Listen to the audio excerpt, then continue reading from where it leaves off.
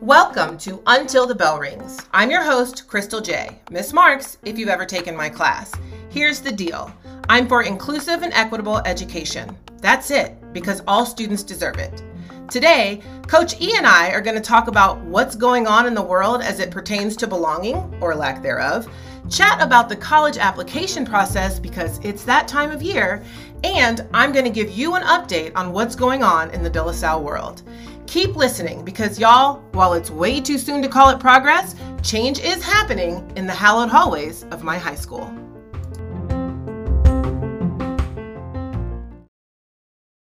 All right, welcome back. Coach E, how you doing? I'm doing great. How are you? I'm good. It's been a long time. Schedule's not matching up. Just a little while. Just a little. Long.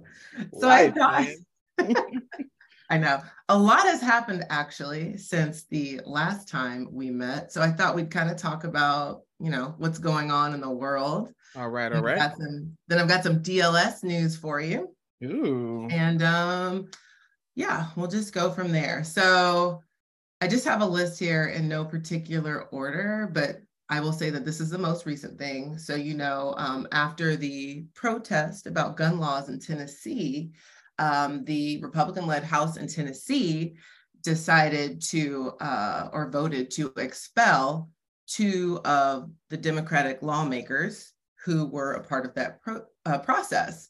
The interesting thing, if you want to call it interesting, is that there were actually three representatives up for expulsion. However, the third one was not expelled. She was a white woman. It's like I knew the punchline was coming, and then you deliver it, and it's everything I hoped it. I knew it would be.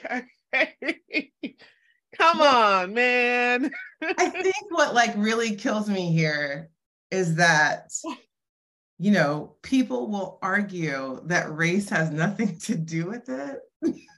And it's like, you just can't, even Gloria Johnson was her name. She said herself, it could have something to do with race. Let's be real, right?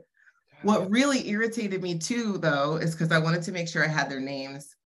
I went to, the article I read was from CNN, and they never called the two Black Democrat representatives by their names. They said Representative Gloria Johnson, great. But at one point they referred to Jones, which was a last name, and Pearson, which was a last name, but in the article never said their full names. And I just have it just seems like the easiest and quickest way to kind of dismiss somebody as a human is just to not even say their name. It really annoys me. I think about, there was a parent that wrote a letter to De La Salle about, my situation. And when the school responded, they didn't even say my name in the response. It was we cannot talk about teachers, formally in our employ or something like that. When it's okay, but I'm also a former student. I'm in the Sports Hall of Fame. And if it's convenient for you, you'll acknowledge me by name. You'll throw my name out then. Yeah, you'll throw it out there. So anyway, it just really hit a nerve. But I disagree with that too, because we all know who you're talking about. So just say, yeah, that's what you're trying to do. I know her. Well, it's kind of after George Floyd was murdered, and I asked the school if they were going to make a statement. And it was really more for me because I wanted to know where they stood on it, if I'm being honest. Right. And they did. I'll give it to them. But the first draft, they didn't even say his name. I was like, bro, you didn't even say his name in here. Come on. Right. Let's do better. Right. To their credit, they fixed it. So that's great. But anyway, moving on. What else has gone on? Florida. There's always something going on. What's happening in Florida? Well, a bill was proposed that would ban discussing periods before sixth grade, which means if I think the representative was asked, so if little girls experience their menstrual cycle in fifth grade or fourth grade, will that prohibit conversations from them since they are in a grade lower than sixth grade? And the response was, it would. That's okay. So what does that do to the school nurse? Like, she's not supposed to help or say or do anything, or because Here's that a would fall under Band-Aid. her thing too, right? Here's a Band-Aid for your boo-boo, buddy. I don't know I what to tell you. cannot. No, that Band-Aid ain't gonna do nothing. Right? I've never seen a Band-Aid like this before. Well, Oh, here you go. I don't know. I don't know how that works. Also, it might be a felony if you have an undocumented immigrant in your home or car. I think I did hear about that one. Yeah. And I think that one's dumb too. I mean, these are all just like what's dumb news of the day. Like, I don't know, but I think it's gonna hurt a lot more people than they think that's gonna hurt. Probably more than likely themselves, whoever made that law. But okay. And kind of their little coup de grace right now is removing all Black sororities and fraternities, Latinx sororities and fraternities, as well as gender studies, feminist studies, and Jewish studies from colleges. So let's just isolate everyone anymore and indoctrinate us more with your culture and history and all of that, but we can't have any pride or representation of our own. Well, yeah, and you say that word like indoctrination because I feel like people are so quick to throw it out. You want to indoctrinate them with your liberal views or whatever. Right. I think that there is a difference between providing all the information and letting a person choose versus not giving them access to information that could possibly make them feel a different way or think differently or believe. So that's really irritating. Then you have, my God. You're so quick to put that label on it, like you said, like, y'all been doing it for like hundreds of years, and like we so-called been woke for the last, I'll give us 5, maybe 10, and now it's indoctrinated. But what y'all been doing for the last 100 plus and like the term woke, like it's so horrible. Like my favorite thing is like when they're calling people out on what does woke mean and nobody can describe it, because then it kind of exposes you. But also like woke is essentially like taking other people's perspectives and experiences into account, being aware that there are other experiences. Like, how has that gotten such a negative connotation? Exactly. It's crazy. And then my guy Tucker Carlson, you know that I don't understand why he's on TV, but and this was a little bit ago, you know, Silicon Valley had the whole fail there with the banking system. And Tucker's take was the Obama administration imposed diversity, equity, and inclusion standards on the entire financial sector. And that's one of the main reasons our banks are now increasingly incompetent.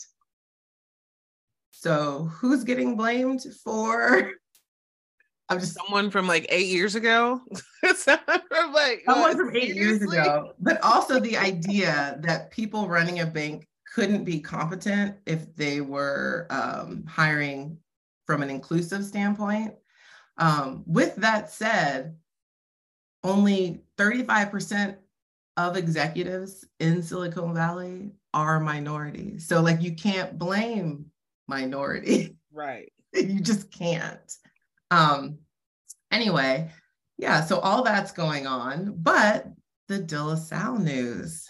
You said you had an update. What's going on? I do have an update. So I got an email because, you know, I'm a former student, so I get these emails about what's going on in the school. I'm always wary of, and this isn't even just about De La Salle, this is all businesses, when you get these emails where like, you have to click before you actually get the news, like click here for some really important news. Cause I always feel like you don't want people to read this, because if you did, you would just put it in the email. But anyway, So they sent out a letter and the principal is not going to be principal next year. Oh my, okay. Now, a little context, in Catholic schools, you're supposed to have a Catholic principal, and she's not Catholic. Full disclosure, I don't actually agree with that rule. So I never, you know, even in my doubting like leadership of a diverse group of people, I never felt like it was fair to say like she's not even Catholic, because I don't necessarily agree with that rule. Right. But for me, I think that if those are the rules and you would have followed them, a lot of things could have been avoided. That's what I'm saying. And if those are the rules, then why did she get the job in the first place? So if you remember, back story. Let's get back. The president of the school left abruptly. And so the principal became president and the assistant principal became principal. So that's how she got in that position. And then COVID happened. So just they wasn't about to make no big changes. Yeah, you're not making changes right now. Like, you're just trying to keep your doors open. Which so she should have had an interim title, it sounds like, put in front of her name. No, it was at first. Okay. But anyway, we won't even get into all that. However, another principal has been appointed. Nice guy. I've met him before. He is a part of the Lasallian community. He was principal at another Lasallian school. That's all good.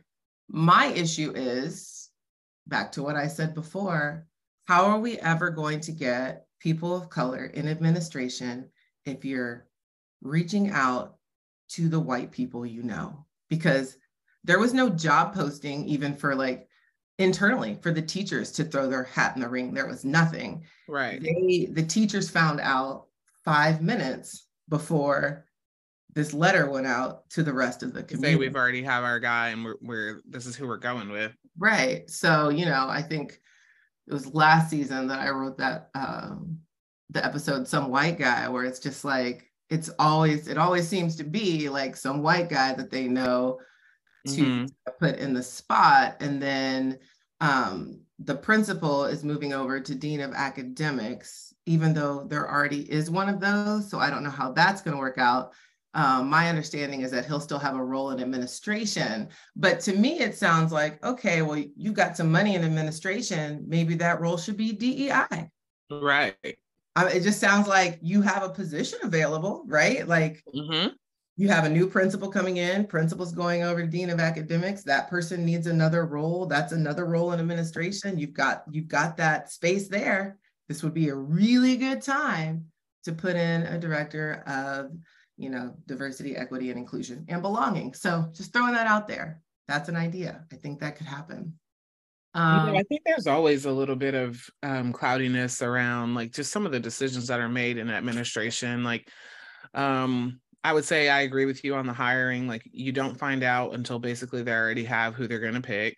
Yeah. And it's like, even if it was just for show, interview some people, bring in some people. Pretend. That's all I ask. Like, respect, come on, like, just me make me feel like you're considering somebody. Yes, like even if I know it's just an act, let's put in enough respect to pretend like you're weighing your options, right?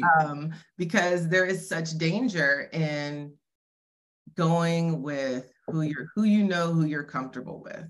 I think that well, and then everybody sees that and it's like, so what's the point? Like, do I really have a chance for growth here? If that was my goal, like, I'll be honest with you, like, I don't know that I ever see myself trying to move up the administration chain at the school that I'm at. I just don't know that I want that for me. Okay. But if I did want that for me, like, what's my path?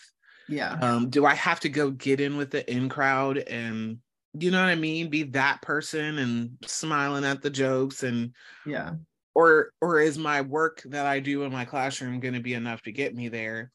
And when you kind of hire people behind closed doors, how am I supposed to feel confident that, like you're seeing me in everything that I'm doing? I don't know. That's always. Oh, no, because the speech that was made, again, I still talk to a lot of faculty there. When they did this was like, when you talk about, do I have a chance, or like, is my work being seen? The speech that was made is that like the principal is the hardest work, the job where you have to work the hardest, and the president is the most stressful. So, I think that says a lot about how you see teachers and their role and what they contribute. But also, I also think it's a disservice to the incoming principal, because like I said, he's a nice guy. He's all about the Lasallian values, which is great. Although, my experience with trying to talk to people about what happened in the context of Lasallian values with the district has not gone well, or at all, because they didn't want to have a conversation. But, from what I know, he's all about the Lasallian values, which would be very good.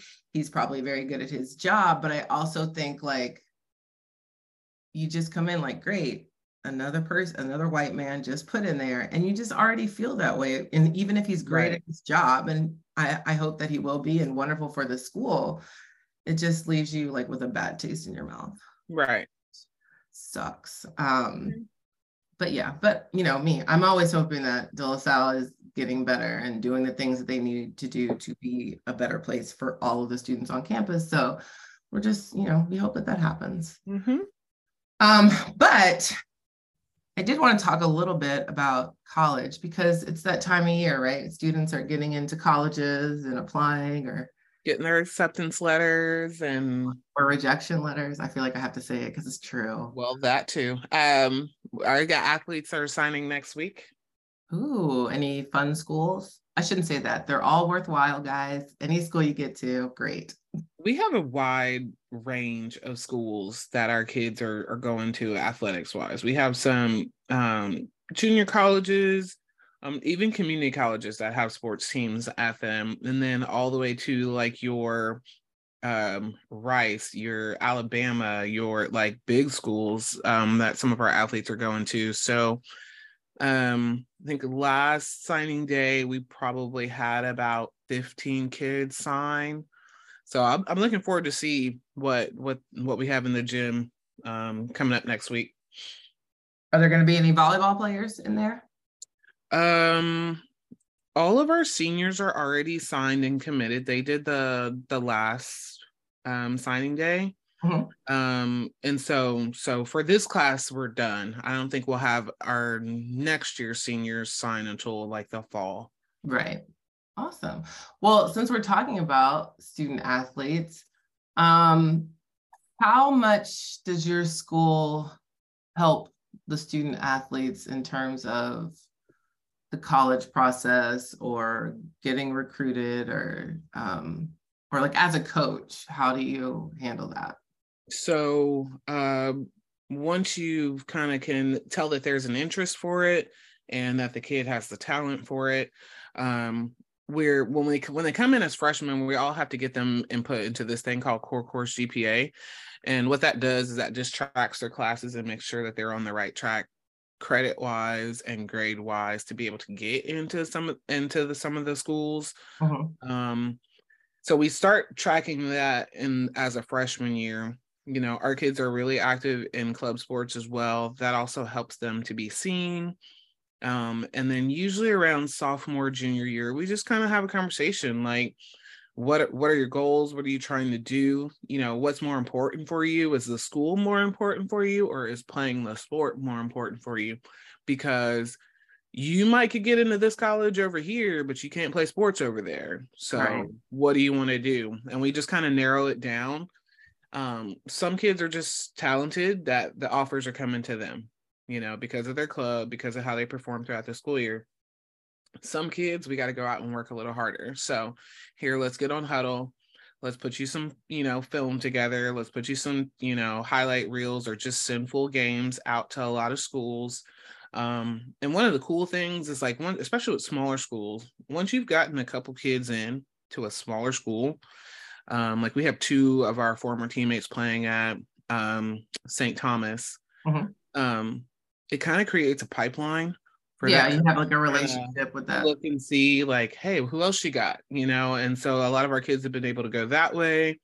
So we just kind of narrow it down. Like, where can we go? Let's send some film. Let's talk about communicating with these coaches when you can, when you can't, and just try to be there for them as a support. But what we really want to see as coaches is that they are like, hey, coach, I need to do, they're taking the initiative. And it's not all, I'm trying to get you in college. So it's kind of like when they're younger, freshman, sophomore, you find out if they're at least interested. Right.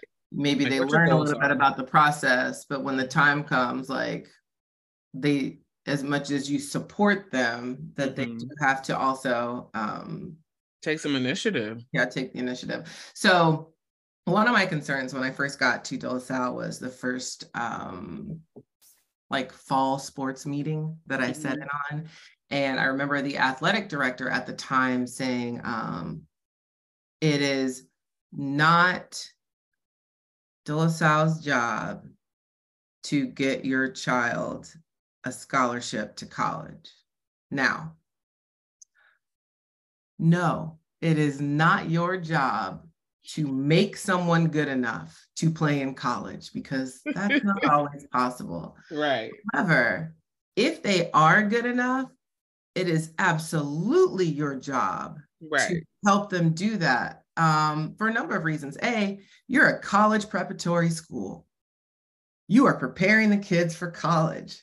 Right. That athlete is going to play sports in college. That is part of the process. There are so many students who don't know, and parents who don't know about the college application process. And especially when you're an athlete, because that is different, that would need the help. But also the number of Black football players and Black basketball players that you have, to me, that's like washing your hands of them up front. Like, so that on the back end, when you didn't put in the energy to do it, like, well, you can say, well, we told you, like, this is not our job. So, you know, I struggle. I know that there's a line, because the initiative is important, right? Like, if you can't take the initiative as a student, once you're a junior or a senior, then it's like, how serious are you really about playing, right? Because if you want to do it, you'll show that you want to do it.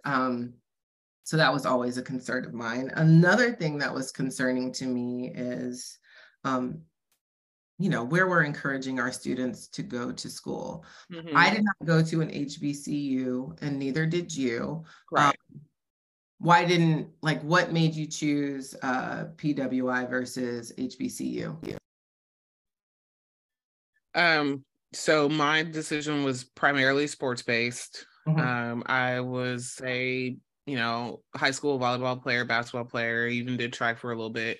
And we did AAU basketball in the summer. So I just kind of knew, like, I had the grades, I had like a 3.8 or something.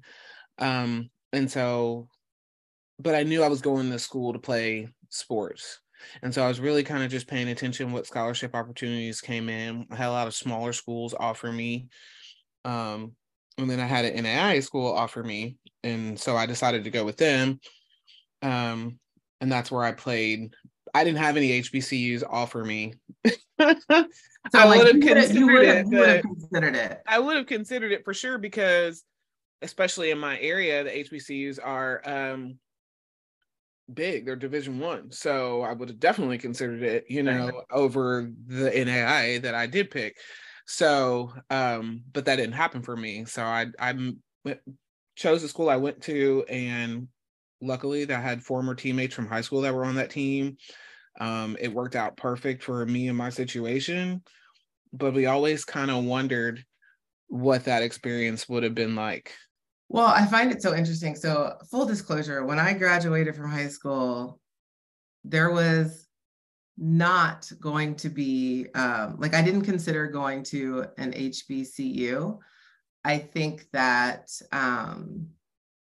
my thought process was just that, the whole world is made up of different races, different kinds of people. And so it was important that college kind of reflect that, like it's supposed to prepare me for the real world. But had someone shown me the statistics, let me in on the success rate of students who attend HBCUs, i.e., while only 9% of Black students attend HBCUs, 70% of Black doctors, 80% of Black judges, 40% of Black engineers, and 50% of Black lawyers all attended HBCUs, I at least would have thought about it. I hate that the information isn't readily available and that some college counselors don't even take it into consideration. I'm thinking about 1 year at De La Salle, a Black student got into Dartmouth and the college counselor could not believe that he chose North Carolina A&T. And he's thriving, by the way. So yeah, that's all very interesting and something to think about. And we could go on and on about this, but I know that you've got some stuff to do and I've got some stuff to do today, but I did want to touch base because it's been a while. So let's pick up the conversation next time, unless anything else you want to share. No, I'm good. You're good? All right. Fun catching up with you and seeing what's going on in the crazy world we live in. It is truly, yeah. There's so many other things, like maybe next time. Let me not even get started. I'll bring some stuff for you too. I got something I've been wanting to throw at you as well. Ooh, I look forward to that. All right. We'll see you next time.